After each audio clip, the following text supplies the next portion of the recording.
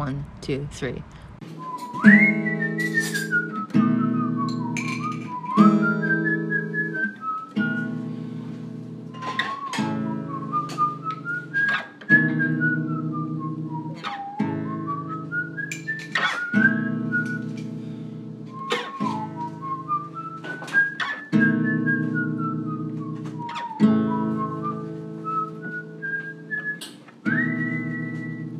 Once Upon a Wander. Welcome to Once Upon a Wander, Nita. Thanks. So I met Nita in 2015 when we worked together at Signal Mountain Lodge in Grand Teton National Park. And then we were both pretty young. We were housekeepers. Nita, I think you were still a teenager, and I was a little bit older than you, maybe 23 or something at the time.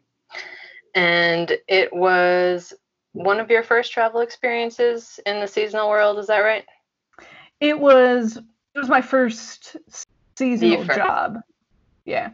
Cool. And I think it was maybe around 3 or 4 for me or something. And I liked you right away. I remember you were one of my first friends there, and we bonded over some nerdy movie discussion or something great like that. Mm-hmm. So Nita was adopted into a Mormon family. So going into a traveling lifestyle was a pretty big, bold move for her to make. So I think we're going to start with that part of the discussion, that angle, and then go from there and see if you have anything else you'd like to input. So, okay. Yeah, if that's cool with you, maybe could you describe the life that your family had laid out for you and what that looked like? Pretty generally, females in the church are highly encouraged to go to school, but the expectation is that once you're in school, you're going to meet a husband and you're going to start a family, and that's going to be your life, is the husband and kids. So I had the one like rebellious phase where I was like, you know what? I did a year of school. I'm going to go work not in my hometown. Like you said, it was a bold move. So that kind of answers the next question a bit, but how was the life you saw for yourself different? And what made you want to travel like that? The real reason I started wanting to travel is not being at home, which is a great motivator. So starting a seasonal job was a great way for a 18-year-old, 19-year-old to get out of the house and see something new. And once I got out here, I realized that there was so much more to explore and see and people to meet. I couldn't go back. Yeah. And I just want to throw it out there for people not familiar with the type of seasonal jobs we're talking about. These are usually in touristy type places where people pay a lot of money to go visit, and they need a lot of seasonal staff to come actually live on property. So the seasonal jobs we're talking about come with staff housing. So we're living in a community with a bunch of other people who are also traveling for the season and have different lifestyles. So yeah, Signal Mountain Lodge in Grand Teton National Park is open basically for summer and fall, and it closes every winter.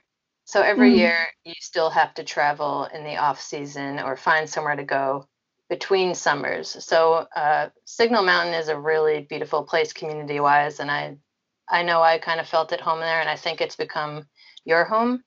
Mm-hmm. And after being away for so many months in the winter, what is the feeling you get when you're going back to this place in a community of travelers and seeing the Grand Teton Mountains and being on that lake and the forest? What does that actually feel like? It's real hard to describe because you say the word home and everyone has a different image and feeling of home. But right around, I'll say February, I start getting an itch. There's all these friends I want to see, all these hikes I start thinking about, just, the view of walking down to breakfast every morning. And then right around that time, Kelsey will start contacting people, and the itch gets stronger. And then I roll into Jackson Hole in May, late April, and it's like a cross between a settling, like, I'm home, and the thrill of adventure of like, okay, now I'm here, I've got stuff to do, I've got, mountains to summit, I've got people to see, let's get going on this. That's awesome. If you're comfortable talking about it, what was your family's reaction to you wanting to do this lifestyle and continuing with it year after year and basically saying no to their plan for you? If I had stayed a member of the church, I think they would have not really fully accepted this lifestyle, but they would have more or less been okay with it. The real kicker is what happens when you travel is you start learning. Mm-hmm. And the more you learn, the more trouble you get into, as I'm sure everyone knows. Naughty thinker. I know. So I came out here in 2015, super sheltered. This was the first non-Mormon community that I'd been a part of. And being Mormon in, say, 50 miles is a bit of a shock for someone who has lived their entire life surrounded, like every single one of my friends in high school was a Mormon. Mm-hmm. And growing up, you hear the Mormons are the righteous members of the world and everyone else is a sinner, and it is our responsibility to make sure that the sinners have an opportunity for redemption. And I came out here in 2015 and met a whole bunch of people, and none of them seemed to need saving. They were all doing all right. I mean, granted, there were a few people who could use some help. Could use some help, but more in the therapy department, not in the come to Jesus way. And I realized that all the monsters under the bed and in the closet that I had been told were real and out to get me did not exist. I wanted to travel more and see more and test that more. And the more I traveled, I did a year where I worked at home, but I would travel overseas. The more I traveled, the more I met people who were just fine and were in fact some of the nicest people that I'd ever met. And they were nowhere near coming to Jesus. And it kind of opened my eyes to the lifestyle that was being laid out for me and what I would be forced to do and settle with if I had stayed Mormon. And I just couldn't anymore. So I left the church, and that was the big deal in my family. So the double whammy of leaving the church and becoming a seasonal worker was strained family relations, I'll say. Your attitude about it has been pretty incredible. I don't know that I know anyone else who would handle it quite so well as you have.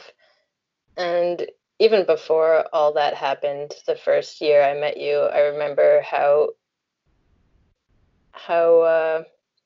you had a really good sense of humor about it, and we used to accuse you of blasphemy for eating certain things and try to get you to have some soda. Yes. You're a good sport. Now, even back in 2015, I was starting to feel my rebellious streak. Mm-hmm.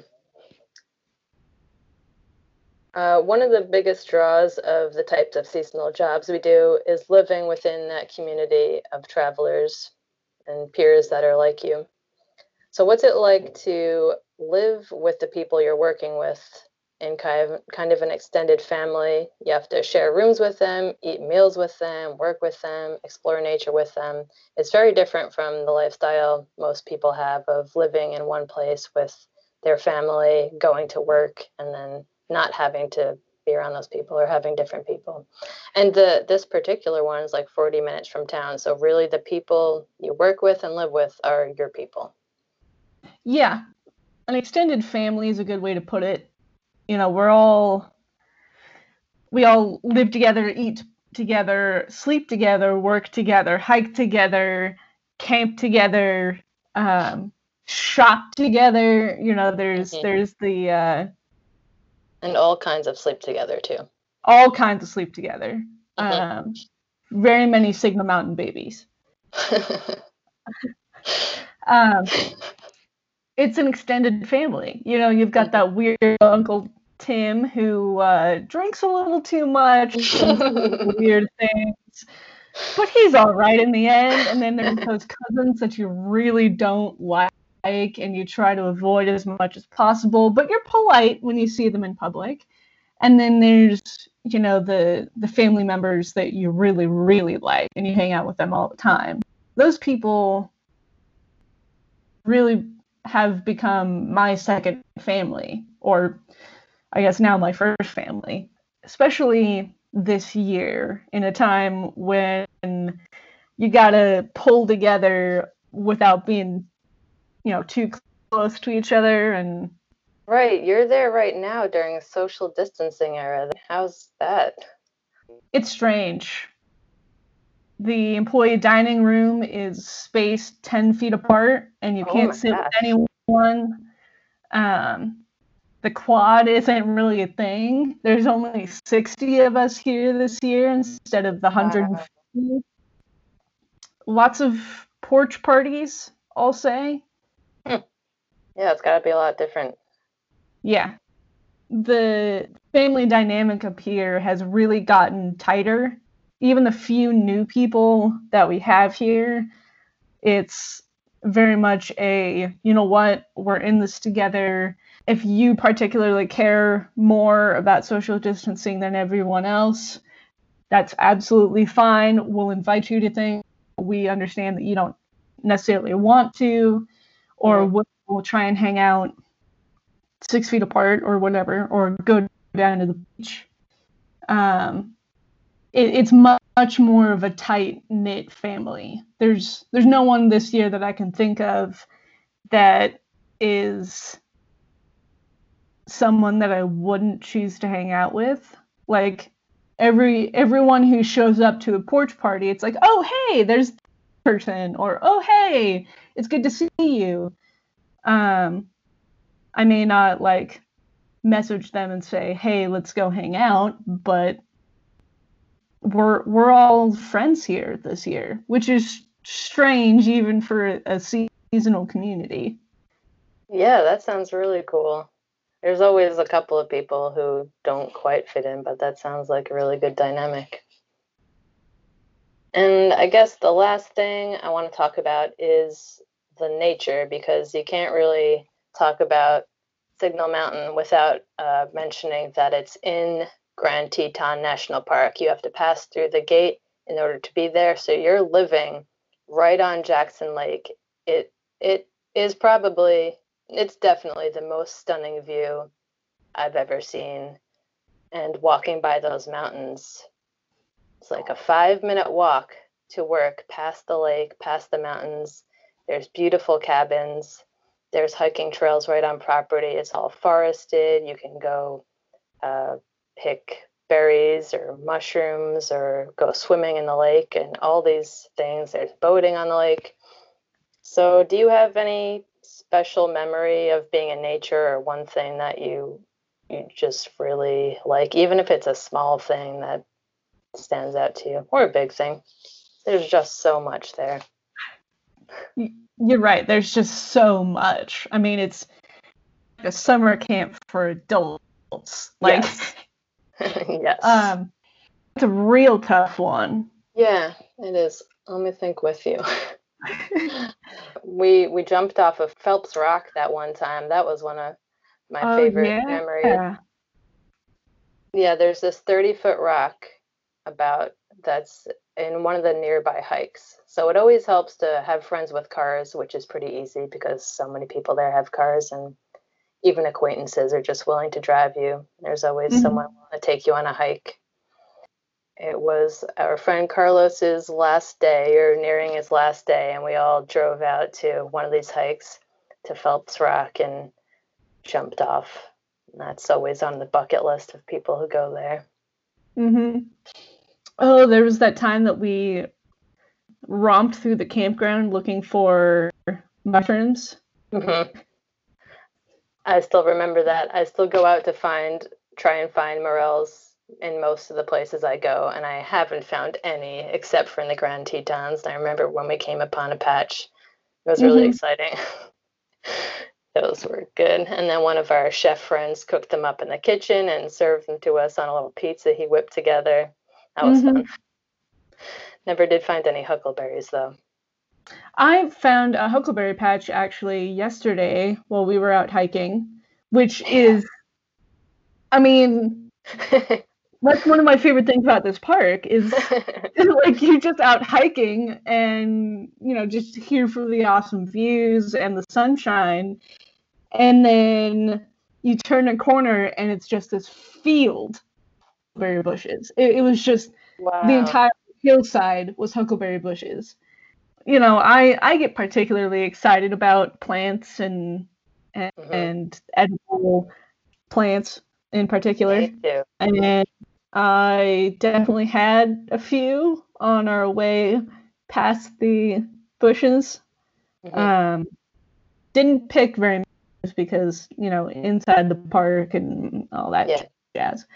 But I definitely had a snack up there. I think overall, especially, I guess, to frame it in the sense of, you know, religion and travel that we've kind of established here. Overall, I feel more of spirituality in these mountains. You know, when I'm sweating buckets and frustrated at bushwhacking through trees and getting all scraped up and sunburned, I feel more spiritual, more connected, more whole than I ever felt in any church building, in any cathedral, in any quote-unquote holy site that I'd ever traveled to or visited. These mountains are my church, and my worship services are my hikes, and taking care of it is hugely important to me. And it's very hard to explain that to someone in a very casual conversation. You know, this area is both my home and my spiritual home. That's really awesome. I like that a lot. Is there anything else you want to leave us with? Only that whoever's listening should try it once. Just once. Come out here for the summer, or find your local national park, and I'm sure there's some company out there needing a housekeeper or needing someone to work in the gift shop. Just come out here and try it. It changed my life. It changes everyone else's life who comes out here. You become a better person for it. I most definitely did. Thank you very much, Nita. That was a really fun talk. Once Upon a Wander is produced by wanderjobs.com. WanderJobs is a job board for seasonal travelers who want to live in beautiful places. All jobs come with staff housing.